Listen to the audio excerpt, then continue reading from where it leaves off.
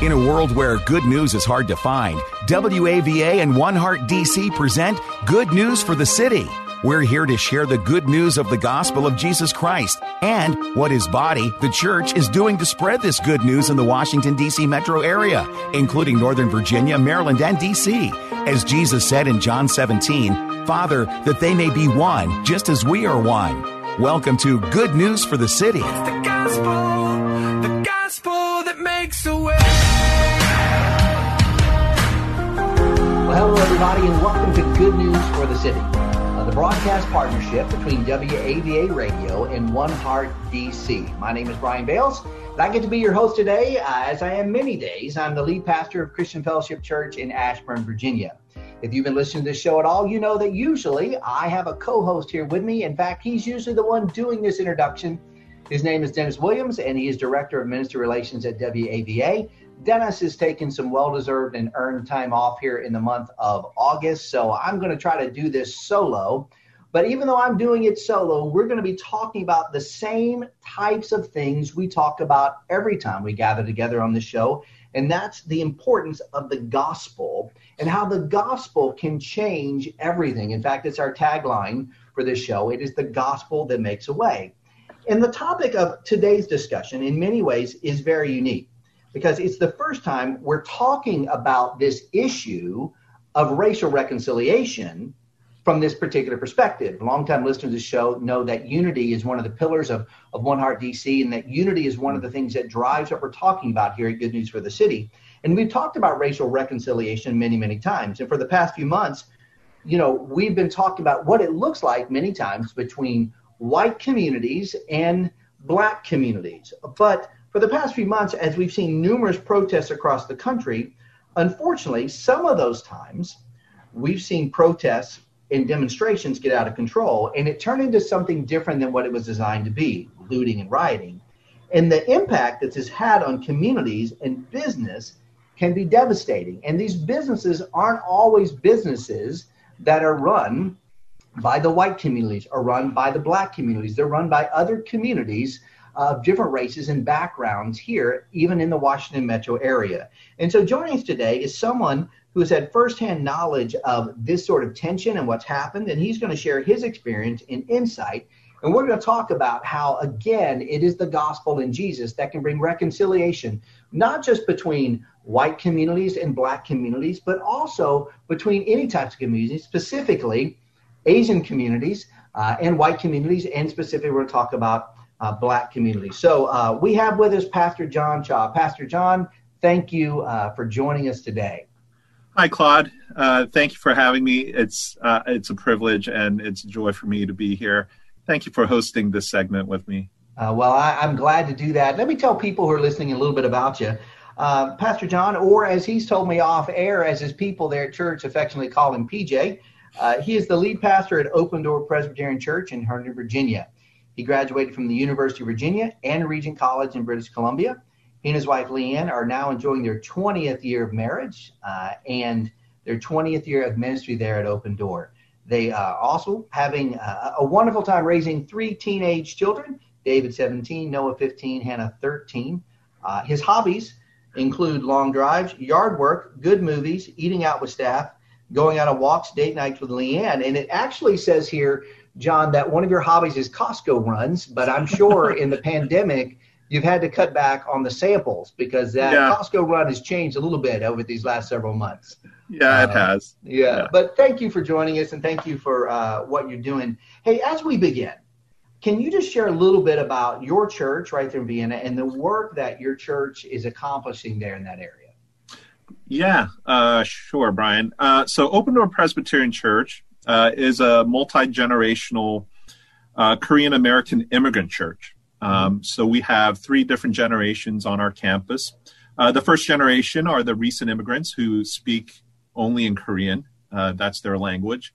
Our second generation are the children of the first generation who grew up only speaking English. And our third generation, they're the ones who basically were born here, were raised here. And so we have a single vision at our church to be an open door to a life-changing grace. But how we experience it, how we communicate, how we practice that vision is different based on culture, language. So we have a tagline at our church. We are a church of one vision, two households, and one family. So our relationship in Christ, our vision is what brings us together, but how we practice it, it's separated in terms of, our generational culture. Lately, all the generations, we've been much more intentional about living on mission. So we want to just be gospel communities that are sent in the everyday. And so for our church, what it means for us to practice our vision, we just want to reach out to our neighbors, to our local schools, by our churches, with our ethnicities in the area who don't speak English, the homeless, and we just want to reach out to them. We are a church of about 3,000 members currently, so it's a sizable church in our neighborhood. Absolutely. Well, I think one of the things unique as we've been talking about your experience is that based upon the description you just gave, you kind of fall in that second generation category. In fact, as you told me, it was your father as an immigrant that founded this church many, many years ago. And when he founded the church, and his experience over the years has seen some impact specifically about racial reconciliation, or rather, better said, racial hurt and racial division that needs to move to racial reconciliation, specifically in some areas that frankly, from my end, I really hadn't thought much about until we began to take a look at this topic here on Good News for the City. And that is the collateral impact that when people who are hurt and people who are damaged, and they're speaking out through many, many different ways, and in a lot of the ways they're protest. But then when that hurt that happens to grow a little bit and move from protest to something bigger, sometimes that we've seen in the news in many ways, we've seen people turn to looting, people turn to rioting. There's collateral damage that happens. And many times in the communities where a lot of this is occurring, the business owners and the people who are experiencing the looting, the people who are experiencing the damage from the rioting, are Koreans, or Korean Americans specifically, who have gone into a community, who have been working very hard and have been trying to put a business together. And now what they've worked for, because of the challenges and the difficulties of the riot or the looting that came out of something that was supposed to be different, they're having all kinds of challenges. Can you sort of maybe share a little bit for those people like me who are just becoming educated on a lot of this type of nuance that I wasn't even aware of? Can you share a little bit of your family's experience? Sure. So my father was the pastor of the immigrant congregation here, the first generation.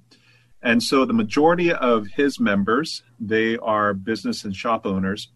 And a majority of those shops are located in inner city DC, often in Black communities. Now, this happens not just with our church and here in DC, but it's the same trend in major cities abroad. And just to give a little bit of a background, it's because a lot of Asians, and more in particular Korean immigrants, when they come, their number one priority is to make opportunity and provide for the family and provide for the future. And so they go to places where they can set up businesses. Now, there's no way they could set up something in Tyson's or in these more upper end suburbs or malls. They go into the places where real estate is inexpensive, and so it's more in the inner city. So they start businesses there. Now, what starts to happen is, because they're living in the suburbs, but they work in the city, what ends up happening is they bring in the revenue of the neighborhoods, the neighbors in the city, but then they go back out into the suburbs. And so they don't really pour back into the city. They don't live in the city. They just retreat back to the suburbs. Now, for the Black community, they're wondering, where are you? You're here for us just to earn our income or the revenue from us, get our business, but then you're not really present in the neighborhood, and so that's automatically there. Whenever there are riots, whenever there's looting, it is often these stores and markets that are targeted. A lot of it because most of them are owned by Korean Americans, and unfortunately, there's a lot of violence in our generation, our parents' generation. I would say every business owner faced at least one assault, armed robbery. Several were actually tragically shot, in our church. One of our staff members, one of our pastors, his mother was sent to the hospital twice, beaten, as well as she was shot. And our staff, this was just a recent reference, but he was watching that biography or profile on Michael Jordan, The Last Dance. And his mom owned a shop in Chicago. And he just remembers after every game that the Bulls won, their shop would get destroyed and looted. And he dreaded it. And he was a Bulls fan. It was the dynasty of Michael Jordan, and they won a lot. And he would just dread whenever they'd win because his mom's shop was right there by the stadium, would just get looted after every time.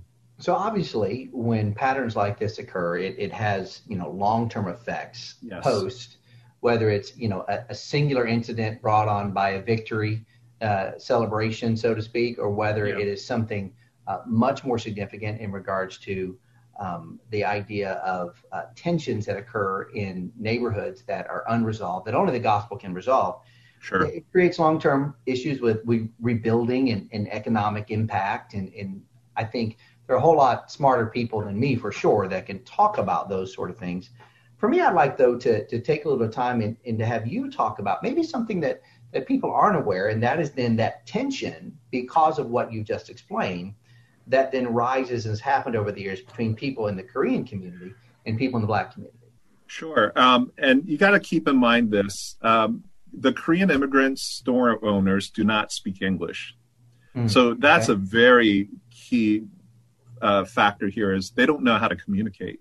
All they know is business transaction.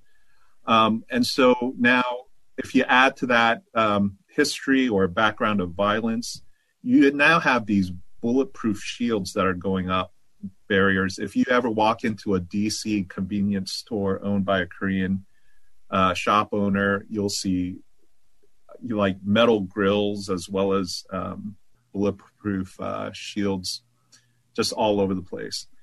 For those of us, the listeners who are in suburbs, imagine going to your local Costco or grocery store and seeing those things up. Just what it kind of communicates, what it conveys, and that's your everyday. See all. And again, I think for the Black community, and I've heard this from my Black brothers and sisters who've shared with me, they view the Korean shop owners as, again, you come, you get our business, and then you go back to your suburban home. And again, there's not that sense of pouring back into the neighborhood. So what about when it comes to these sort of tensions, when they boil up in that way, what is it about how the relationship is, if I could take it in a slightly connected direction, between the Korean American community, so to speak, in these areas and police then? Is there this sort of feeling that it creates, again, additional animosity, that they're not being protected, or how does that interact? How does that Right. So the place where I'd like for us to really kind of learn from is in 1992, April, the LA riots. Churches, especially in LA, still speak about that. And if you remember, after the Rodney King verdict with the riots happening in LA, what happened was that Korean store owners were left to protect their businesses and their employees. The police were not there. So just to backtrack, with all of our shop owners, they were all saying the police are there in terms of every day, but it's during riots, it's during protests, it's during these exceptional, times and events where the police, for whatever reason, they're not there. It's left up to the shop owners. Now, if you watch or read any documentaries about the LA riots, you'll see some pretty jarring scenes of shop owners' kids. These are like college, recent college grads. They're 20 years old. The articles will say they've never held a gun before. Now they're, with rifles on their rooftops, and they're guarding their parents' shops. And the two quotes that I hear often about the LA riots, one is with regard to the police and with the government. One was, they left us to burn. So everything was caught on fire. People were setting businesses on fire, and the police weren't there. And then the second quote that you read often is, "We're trapped." So what happened was the police actually closed off roads leading from the cities or LA, Koreatown City, into the suburbs. So they didn't want what was happening in the city to flow into the suburbs. So basically everyone, the Korean shop owners as well as the people in the Black neighborhoods, were just trapped in there, and they literally felt trapped.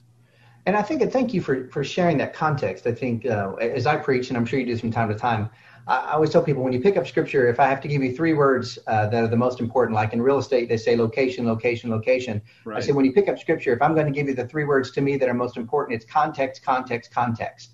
Because context is super important in understanding how we react, how we read, and how we understand. And what you just done, for me personally, and hopefully for our listeners as well, is give a sense of context that maybe they weren't aware of, that then leads to where we find ourselves today. Because given the history of the effects of looting and rioting and those tensions between Korean Americans and Black Americans in businesses and all of that, what has been, from your perspective and your experience, the first, the second, even the third generation, so to speak, group of people, you said, and how they're looking now at our current times and how this is playing out?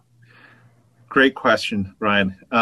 We're still trying to figure that out as a church, because it's now not just between Korean Americans and whites or blacks. It's within the Korean American church. There's the first, second, and third generation. They're all experiencing it very differently.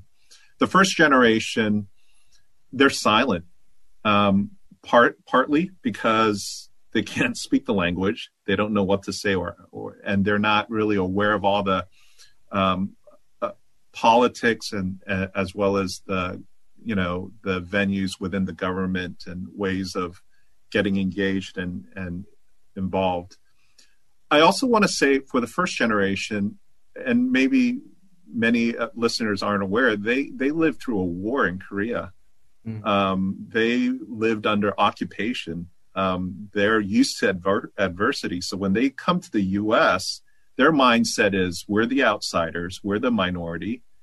Our number one priority is to make a living and provide and make opportunity for our future generation. So when they encounter racism, it's not like it's something just shocking to them. So there's that. And I guess what all they do is just go through the trenches. They just, fight that fight. And they're quiet, and they just persevere and just quietly go through it. The second generation, vast majority, are in support of just issues of justice. We are much more fluent in what's going on with social issues. We are approaching the first generation, and some of us are saying, "Are you racist? Because you're quiet on this." And the first generation, their response is, "We're not racist. We're just went through it." And a lot of it on the receiving end.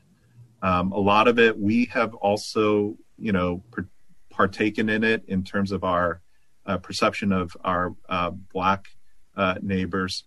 The third generation, they are even more engaged and just wanting to learn a lot more about the social issues.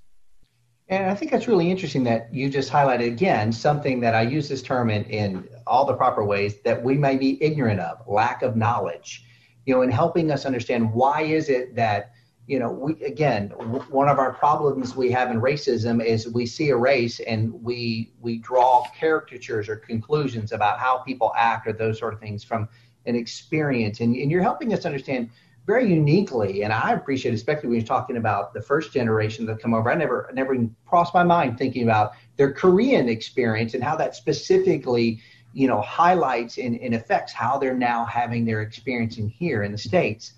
Now, as your church moves forward, as we talk about here at One Heart DC, this idea that it's a gospel that makes a way, and in the last 3 minutes or so, what have been some steps that you've taken to help improve some of these relationships, whether it's between business and community or just community to community? Sure.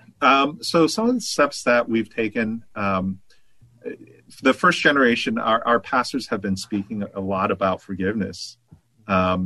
And the source of forgiveness is not coming from the neighborhoods or their own experiences. It comes from Jesus Christ. And we're able to forgive as we've been forgiven. And that has been preached, and it's been something that in our first generation small groups, grace communities, they call them, they've been just unpacking that. For the second generation, we see ourselves more as the ones who can advocate, the one who could build bridges between the first and second generation. We're the ones who speak English. So with our parents' businesses and with their neighbors, there are things that we can do to build just relationally, build a bridge. Support ministries in the city is something else that we can do.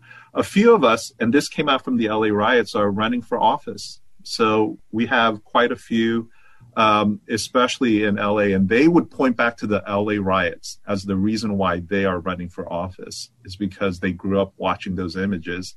And what they're doing is they're working together with a coalition of other minority groups and really, promoting awareness and issues and platforms that will benefit the whole neighborhood.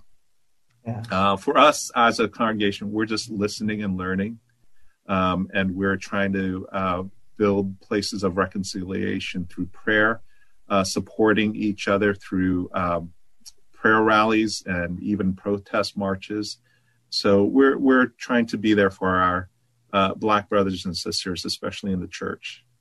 Yeah, and I appreciate the humility to which you just shared all that. I love that listening and learning, sitting down and hearing other people's experience. And frankly, today it's been a great day for me to listen again and to learn. And so thank you for what you have shared, Pastor Cha, Pastor John. If you want to know more about his church and about his ministry there at Open Door Presbyterian Church in Herndon, you can go to www.odpcec. That is www.odpcec.org. And you can get a chance to find out more about their church, more about their heartbeat, and how they, as you've been sharing already today, and talk about reconciliation that really only happens through the gospel, and, and that reminder of forgiveness, that source of Jesus Christ in that way. Hey, I want to ask you one quick thing. Maybe give me 15 seconds of, could you encourage someone out there today? Because I think someone needs to be encouraged from what you're hearing, what they're hearing. Yeah, I mean, one of the things that we're reminded here at our church is that the kingdom of God has come, that the reign of that Christ came and he's king, and that his reign is advancing. And for us, it's not a matter of what we can do to influence, but it's what Jesus has already done through the cross, and that he is doing all around us every day. And thank you for that. And thank you for listening, and thank you for being a part, and thank you for, again, as we continue to walk through these unprecedented times, to focus on Jesus Christ And it's something that we say over and over and over again. In a world full of need, in a world full of questions, they are all seeking something, but there really is only one answer, and that is Jesus and what Amen. Jesus does through the truth of the gospel. And as we say over and over again for our listeners and for us to remind ourselves, folks, remember, it's the gospel that makes a way. Amen. The gospel that makes a way. Thank you for joining us and listening to Good News for the City, a gospel partnership between WAVA and One Heart DC. This is a partnership movement which celebrates and seeks to accelerate the move of the gospel into the Washington, D.C. metro area. It is our prayer that through this radio broadcast ministry of Good News for the City, we will see transformed lives and communities, and more people responding to the good news of the gospel of Jesus Christ. We want to help bring unity to Bible-believing people and churches in order to multiply our impact in our city, and we would love for you to join us. You can learn more at goodnewsforthecity.com. That's goodnewsforthecity.com. Or you can go to WAVA.com, keyword good news. Or you can call us at 703-807-2266. 703-807-2266. And remember, it's the gospel that makes a way.